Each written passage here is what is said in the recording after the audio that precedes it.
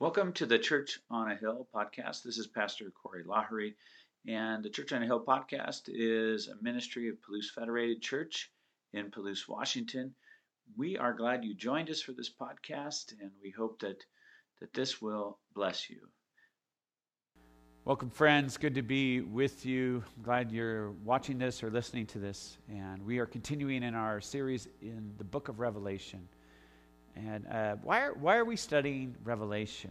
Why are we going through this book? And why am I encouraging you to read it on your own? Read it straight through. If you have the time, I would encourage you to do that.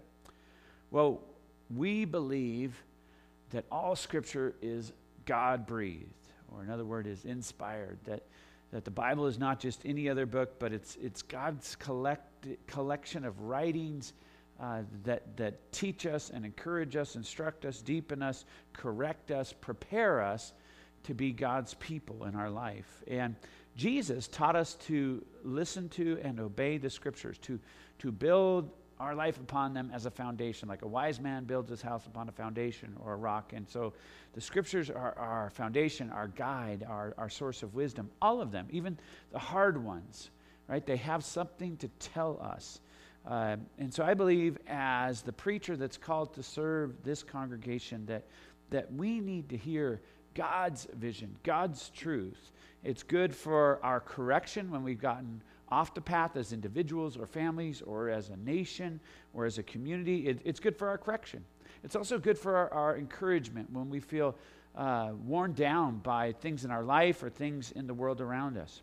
And so we need God's special word.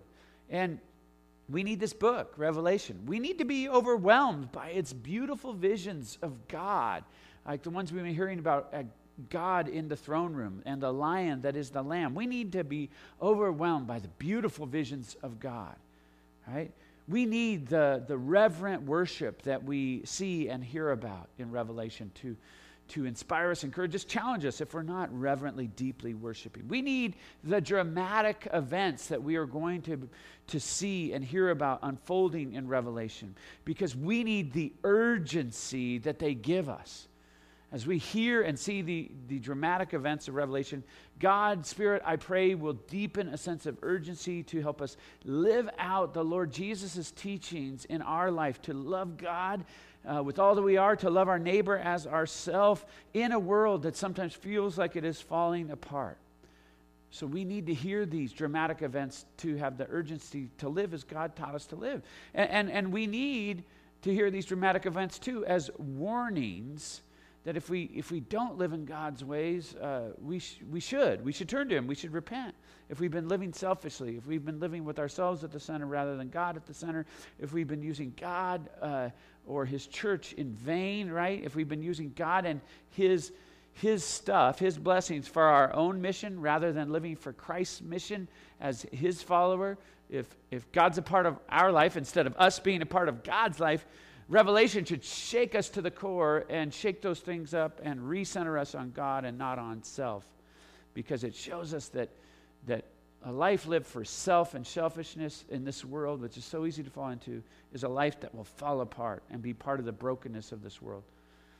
But instead, we should be encouraged that God is working a good plan in the midst of this broken humanity that we live in, and God will overcome all evil and injustice, no matter how bad it seems to get.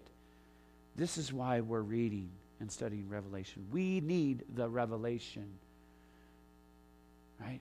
To remember who we are.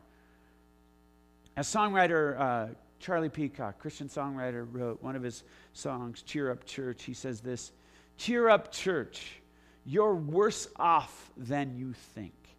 Cheer up, church. You're standing at the brink. Don't despair. Don't fear. Grace is near. O Lord, may the words of my mouth and the meditations of all of our hearts be pleasing and acceptable in your sight, dear Lord. For you are truly our rock and our Redeemer, our author and our perfecter. You alone should we reverently worship. You alone should we fully follow. You alone should our lives be founded upon. I have prepared, but only you are able to really bring your word here today. Help us to hear. Pray for the people, Lord. I pray for the people that are listening. I pray that they would pray for themselves to hear your word, to turn to you, to obey it deeply. I pray that they would pray for me as a preacher and other preachers, that we would rightly declare your word, Lord, that your church would faithfully seek to follow you, obey you, represent you as your priests in this world, sharing the good news of Jesus the Lamb with the people of this world. I pray this in Jesus' name. Amen. Well, what is going on here? A review of what is going on in Revelation. A historical, just quick review is Jesus' movement after his perfect life, his sacrificial death on the cross, his resurrection from the dead, his teaching and preparation of his church, and then his ascension into heaven. He is now not on earth, but his followers are prepared and ready to share the good news of Jesus and how to come into relationship with God, to be forgiven of sins, to be part of the new kingdom of God on earth. And so the kingdom of God is spreading throughout the world. And people like John the Apostle had been working for Jesus' mission now for decades and sharing the good news of Jesus and teaching people to obey his teachings. And John had seen countless people convert to that. Now, there's still a minority group, a small portion of the Roman population, but they're growing and they're spreading and they're becoming a pest in some ways to Rome, the empire. And so the governor and the emperor have put John on an island called Patmos because of his ministry that's had such influence. The ministry of Jesus has had such influence, and so they thought they got rid of him by putting him on an island, but instead he has some time there and he receives this vision. And he first gives it to the 7 churches of Asia Minor that he would have had connection with. And he gives this message, then, of course, goes to the larger church. But that's some historical background. Personally, for John, this is not John sitting around and saying, how can I write a really creative fiction book? Personally, for John, this is a deep powerful spiritual vision that he's given through the Holy Spirit, through the Lord speaking to him. Okay? Like in a congregational way, this message and vision that John receives is given to actual real churches. Like I serve an actual real church, right? He's giving this vision and the 7 messages to 7 churches. So there are these real churches that first hear this, and then they are the first local churches that hear it as it is then passed down through the centuries. And the types of things that we've heard about so far in the book are like a vision of the throne room of heaven in chapter 4, right? An opening up of a glimpse of the throne room of heaven with God at the center, not with humans at the center, but with God at the center, right? And worship happening there. Just a beautiful scene in all its colors, and God is worthy to be worshiped, and crowns are being thrown down, and God is being worshiped. We also hear about a scroll. There's a revealing of a special scroll that has 7 seals, and no one is worthy to open these seals or break the seals except the Lion of Judah, who is also the lamb that was slain. The lamb that was slain that looks like it had been killed but is living, it's standing. It's the Lord Jesus. He can open the seals that will show us the unfolding of history, the things that are to happen. He can do that. Now, we're going to see that's where we're at. Revelation 6 is where the seals begin to be opened. They're going to describe some tough things that will happen and continue to happen in human history and in the world. So let's hear from the Word of God, Revelation chapter 6. Now I watched when the Lamb opened one of the 7 seals, and I heard one of the 4 living creatures say, with a voice like thunder, "Come!" And I looked, and behold, a white horse, and its rider had a bow, and a crown was given to him, and he came out conquering and to conquer. When he opened the 2nd seal, I heard the 2nd living creature say, "Come!" And out came another horse, bright red. Its rider was permitted to take peace from the earth, so that people could slay one another, and he was given a great sword. When he opened the 3rd seal, I heard the 3rd living creature say, "Come." And I looked, and behold, a black horse, and its rider had a pair of scales in his hand. And I heard what seemed to be a voice in the midst of the 4 living creatures, saying, "A quart of wheat for a denarius, and 3 quarts of barley for a denarius, and do not harm the oil and wine." When he opened the 4th seal, I heard the voice of the 4th living creature say, "Come." And I looked, and behold, a pale horse, and its rider's name was Death, and Hades followed him. And they were given authority over a fourth of the earth, to kill with the sword, and with famine, and with pestilence, and by wild beasts of the earth. When he opened the 5th seal, I saw under the altar the souls of those who had been slain for the word of God and for the witness they had borne. They cried out with a loud voice, "O sovereign Lord, holy and true, how long before you will judge and avenge our blood on those who dwell on the earth?" Then they were each given a white robe and told to rest a little longer, until the number of their fellow servants and their brothers should be complete, who were to be killed as they themselves had been. When he opened the 6th seal, I looked, and behold, there was a great earthquake, and the sun became black as sackcloth. The full moon became like blood, and the stars of the sky fell to the earth as the fig tree sheds its winter fruit when shaken by a gale. The sky vanished like a scroll that is being rolled up, and every mountain and island was removed from its place. Then the kings of the earth, and the great ones, and the generals, and the rich, and the powerful, and everyone, slave and free, hid themselves in the caves and among the rocks of the mountains, calling to the mountains and rocks, "Fall on us, and hide us from the face of him who is seated on the throne, and from the wrath of the Lamb. For the great day of their wrath has come, and who can stand?" This is the word of the Lord. This is the revelation given to John and to the church. So how are we to receive this vision? First, I say, with faith. With faith and maybe a bit of trembling. Trembling, that is humility. With faith, believing that there is truth here that we need to hear. So come to it laying down our modern skepticism, and come saying, out of a relationship, a trusting relationship with the Lord, "Lord, I believe you have truth here for us today." Come here with humility and not see what you want to see or see your interpretation, but come saying, "Lord, I want how you see this." You know, I think one of the things that's been done to Revelation is we over-understand it.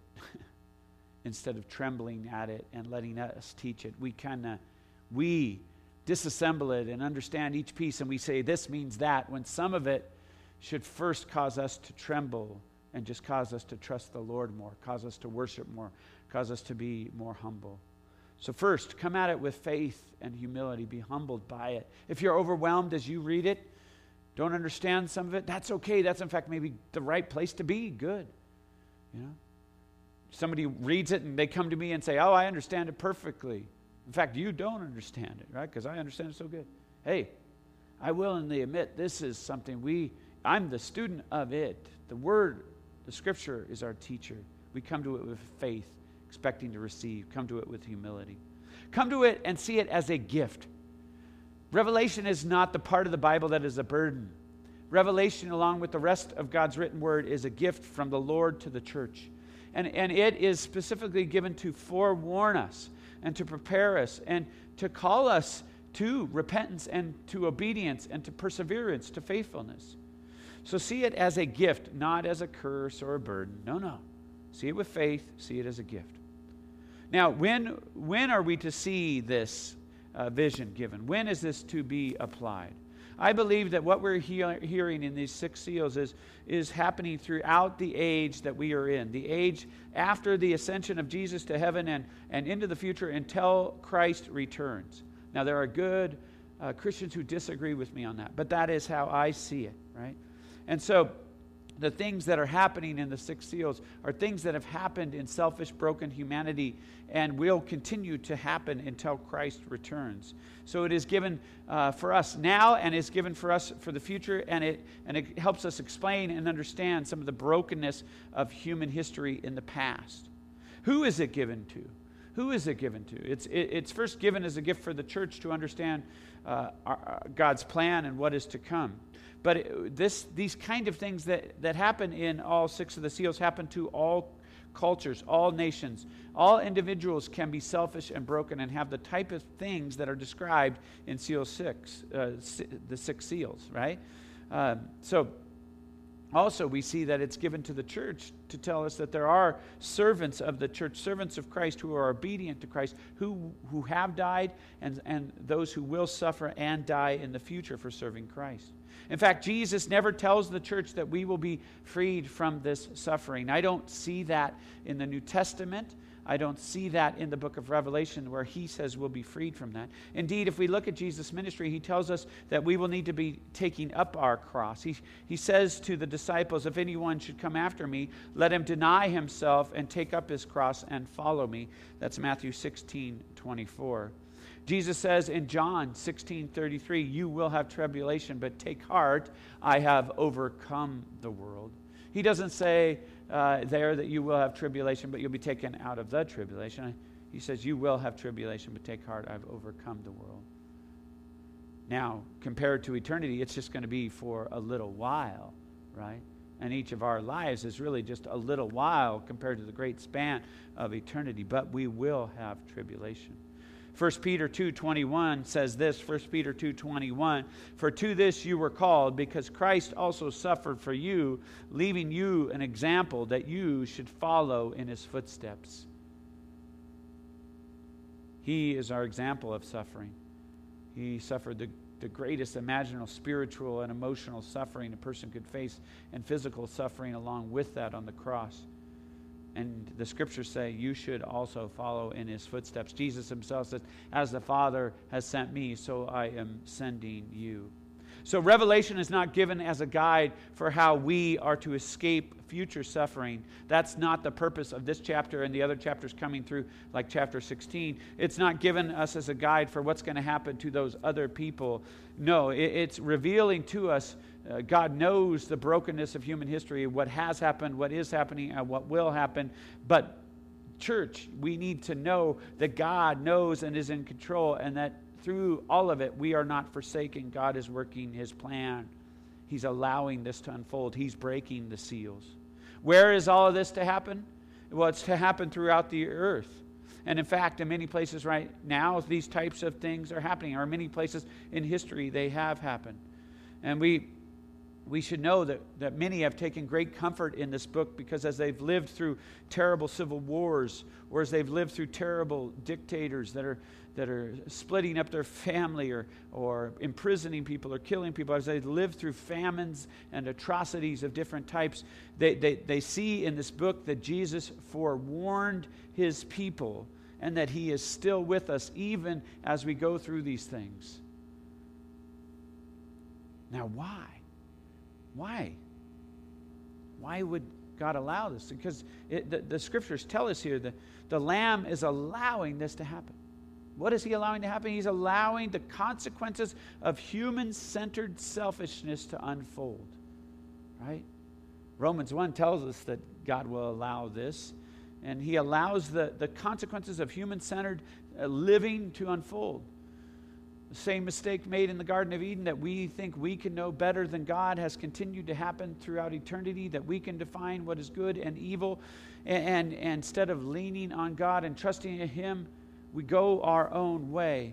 And so the Lamb opens these seals, and these events are told to us, particularly the day of the great wrath that is coming, the Lamb's wrath. Because God wants us to not be fooled and have blinders over our eyes and think that we are getting better as humans on our own?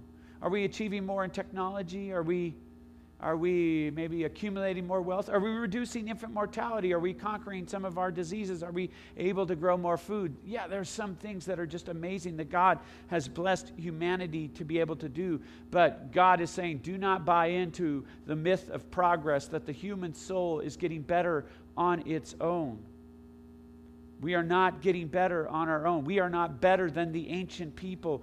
We can literally blow up the earth multiple times over. The ancients could not do that, right? We have just as many people in slavery now in different forms of one or another than has happened in the human past. We make this idea of human progress and human peace happening when we are still at war, and we're always just a breath away from another world war, it seems. The myth of progress is simply not historically true. It's not presently true. It was not true in the past. It's arrogant, and God is being realistic with us that it's not happening. In fact, because the soul is not getting better and we keep believing the lie that we are, we kind of just keep piling our mistakes upon mistakes, and we get more able to destroy each other and hurt each other. We increase the weapons of war and destruction. We make economies that aren't really good for loving and helping and healing people. We make them just for selfish profit and gain.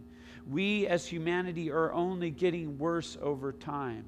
And the church must hear this, and we must persist and persevere and witness in the midst of it, because we're not being rescued out of it, because that's not God's point. He wants us to be our witnesses in the midst of it, being willing to suffer as He suffered for us, being willing to carry our cross as He told us to do, even being willing to be martyred when that is what has to happen, because we are His people, we are His priests, we are part of His kingdom, to share the good news that in the midst of a world falling apart, there is still true hope, that God has salvation through Jesus Christ in the midst of whatever you're going through. So Christians persevere in the trials to be the light in the darkness while we are yet here. So how can we see these 6 seals? Well, some will see them just independently as different types of suffering that humans can bring on themselves, whether it's war or disease or what have you. We can see them as stages of these types of things from 1 through 6 that happen. But I see them, I fall under the interpretation that they are types of evil that we can do as humans to one another, that build on each other, and I guess I believe in what's called the semi-chronological view, or that's my term for it, where as we do these types of things to one another in our families, our communities, our nations, it gets worse until we see what we see in the 6th seal, where it's very bad, and we have this cumulative impact of the sin of humanity, and our consequences, our evil from each generation builds on one another. Like each time we have a world war, we don't forget the weapons we invented in the previous war. We improve them until now we are able to literally blow up our own world. And now nations are developing space forces and even having plans to have bases someday on the moon. And that could all seem like conspiracy theory, except it's real. It would all seem like fiction to the people of the past, except it's real. We have bombs that if we launched all of them, the world would fall apart as we know it. And so the cumulative impact of the sin of humanity is real. And so Jesus is being real with us in the book of Revelation, saying we need to call people to turn to the Lord. And we as His people, we better have our faces turned to the Lord. And others, may they turn to the Lord while there is still time. So in a very difficult way for us to hear, this is a book of encouragement. Because the world will still have conquerors in world history, as we see in Seal 1.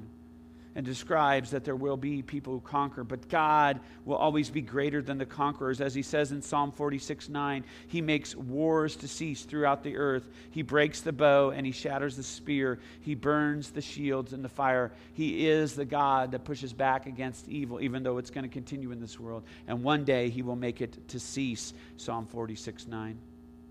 The sword of Seal 2 is real and has happened and will happen throughout history.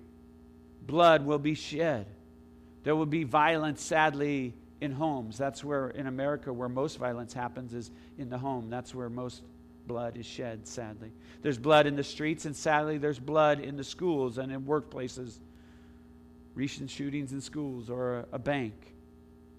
But then God is saying, you will see these things, but do not give up, do not fear. Believe and share the good news, even in a world where the blood is shed like that. That one day, according to the word of the prophet Isaiah, Isaiah 2:4, he shall judge between the nations and shall decide disputes for many peoples, and they shall beat their swords into plowshares and their spears into pruning hooks. Nation shall not lift up sword against nation, neither shall they learn war anymore. We are declaring this kind of good news, that is God's eventual victorious end. And we are trying to live as people like that in the midst of it, who revoke violence, who turn against it in our homes, our communities, our nations, and we stand for his future vision of peace, because that's what we'll have one day. And as we see in Seal 3, death will continue for now. Food prices in some nations, in some times of crisis, will scream high, too high, 15 times higher than what families could afford. That's the historical price here for wheat or for barley.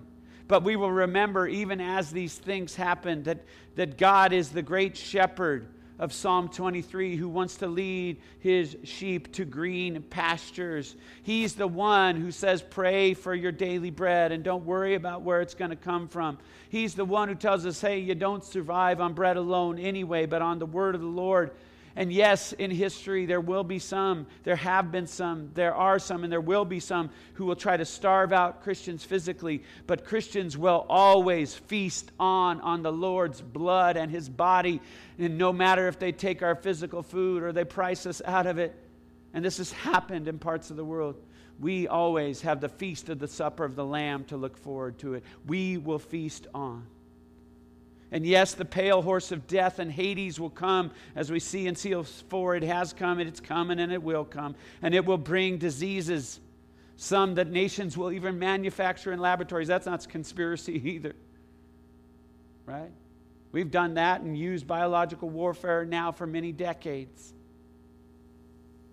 But we'll see diseases and starvation. We'll see wild acting beasts.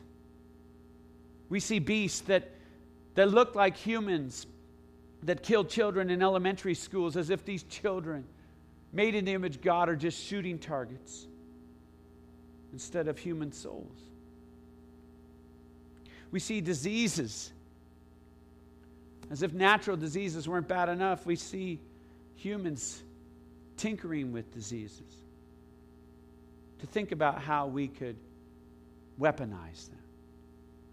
We see superpowers, so-called superpowers, using starvation as military tactics.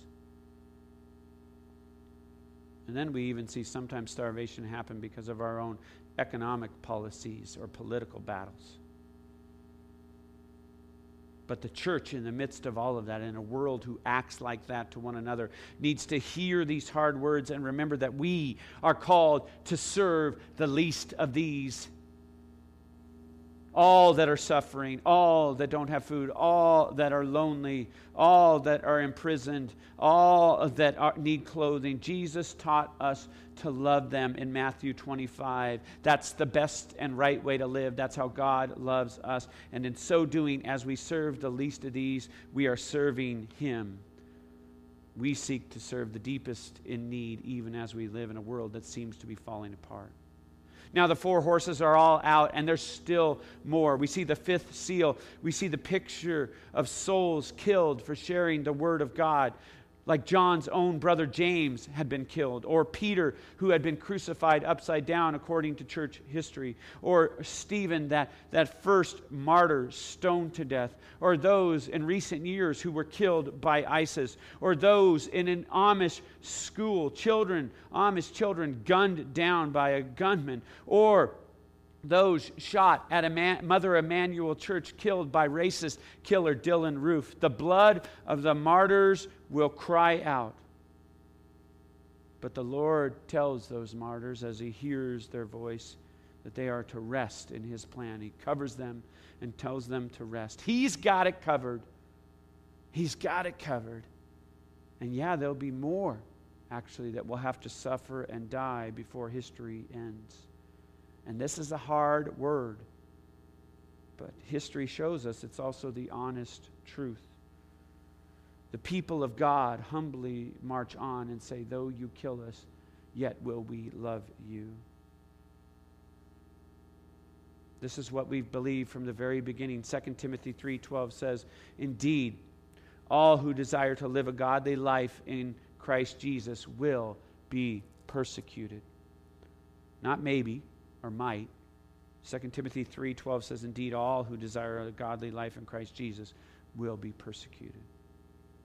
1 Peter 4:14-16 says, if you are insulted for the name of Christ, you are blessed, because the Spirit of glory and of God rests upon you. But let none of you suffer as a murderer or a thief or an evildoer or as a meddler. Yet if anyone suffers as a Christian, let him not be ashamed, but let him glorify God in that name. Don't use Revelation as a book to say, how and when is God going to have us escape by suffering? But take on the mantle that has been passed down to us by the early church and through the scriptures, that we will go into this world and serve Christ and represent Him no matter what suffering may come. We are willing to for the name of Christ, because He said in Matthew 5:10, blessed are those who are persecuted for righteousness' sake, for theirs is the kingdom of heaven.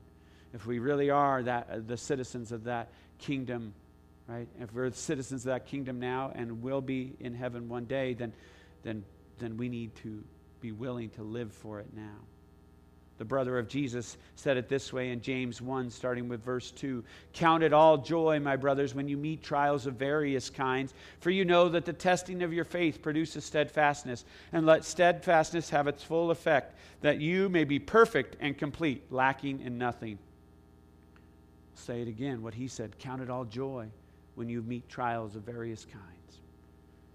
Paul said it this way in Romans 5, starting with verse 3. We rejoice in our sufferings, knowing that suffering produces endurance, and endurance produces character, and character produces hope, and hope does not put us to shame, because God's love has been poured into our hearts through the Holy Spirit who has been given to us. So we persevere. And that brings hope as God builds our character. And we see even as we persevere, even as we witness and share of His love and seek to love others as He has loved us, the world is not going to get better on its own. And we see the cumulative effect in Seal 6, that the very definitions of human understanding and human existence are falling apart. The foundations of understanding truth and identity, the very boundaries of the world, the images we're given here are extreme, and it just seems that everything is starting to crumble or fall apart. As humans just build upon the mistakes of their thinking over and over again, and we assume that our knowledge and our personal experience is the center of the universe, we will find out eventually that if we are at the center of the universe, we don't have the ability or the gravity to keep everything where it needs to be. God is the one that needs to be at the center and keep everything where it needs to be. Our selfish human spirit, even all of our good-thinking people together, do not have enough gravitational weight to keep things held together. Things will fall apart. But the church, in the midst of this all, must believe and demonstrate the truth that even as humans act like that nothing can separate Christ from His people. Nothing. Neither in heaven or on earth can separate us from the love of Jesus Christ our Lord. Nothing, the scriptures say, can take us out of His hand. God will not forsake His people. So we're living this, we're demonstrating this, we're calling others to come to His love that cannot be defeated. He will not be mocked. He loves and He longs to rescue all who would turn to Him. But if you want to be the center of your own universe, or you want to be part of a humanity that thinks it has all the right definitions and just its authenticity is enough without God's authority, if you think that's going to work, God will say, see how that goes for you.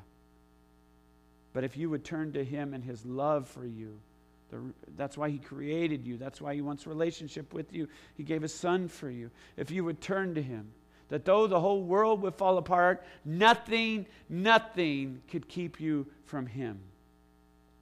And this is why he warns us, right? Because he loves us. He's telling us that the brokenness will be allowed. But he's also telling us the evil will be dealt with. No one will escape the wrath of the holy, loving Lamb of God. His love and justice will be too pure and good for those who have rejected him. It will be so pure and good that they cannot tolerate his light. They will want to hide under rocks and in caves, but they will not hide. God will not be mocked. God will not be defeated. His love, his light, his truth will stand. So it says, who can stand? Chapter 6 says, who can stand in these times? These unleashed seals. And Revelation simply, if you just look at it, only those who are the Lamb's people, only the Lamb's people can stand like the Lamb stands. And so that's why he shared this, because he's preparing us. He's calling us to trust in him, to represent him, to walk in his ways of truth, love, justice, goodness, and mercy. And in him we will stand though the world falls apart. We will stand and we will witness and we will call others to his love. We will stand. We will stand. Oh Lord, you are the Lamb that is standing. Though you were slain, yet you live. It is your plan that we see here. Would you please cause us to remember what you want us to remember here? Cause us to be convicted of what we need to be and encouraged where we need to be. Lead us to be your people, your representatives here on earth, your priests, clinging to you, following you no matter what may come, Lord. Strengthen us, humble us, deepen us, fill us with true hope. I pray in Jesus' name. Amen. Amen. Friends, some next steps is I simply want you to think about applying Revelation. Revelation is often not thought of by Christians as a practical book, but as a book filled with all kinds of trivia and codes and stuff. But I want you to think of it as a practical book. How did you apply last week's teaching? How did it encourage you or correct you or challenge you to live more for God in the present? And how would you apply this week's teaching? Right? How did it impact you and you want to apply it to honor God or represent God? And then the other next step, I want you to think about reading this book. Maybe reading it a chapter at a time. Maybe then listening to it. Maybe listening to it in one setting. Maybe reading it out loud in one setting. But experience this. This is God's word, and we need it because we need to stand for him no matter what comes. And he's going to be the one that helps us to do that. Thanks be to God for his word. Hello, friends. I truly pray that this message blessed you. And if you want to find out more about our ministries or listen to other messages or videos of our worship services, you can check us out at PalousChurch.org or search for Palouse Church on YouTube, or check us out on Facebook, or we are on the Bible app. There's different ways to find us. You can always email me, Corey, C-O-R-E-Y, at PalouseChurch.org to connect with me or to send me a prayer request. We really appreciate you connecting with us in this way, and may God bless your day.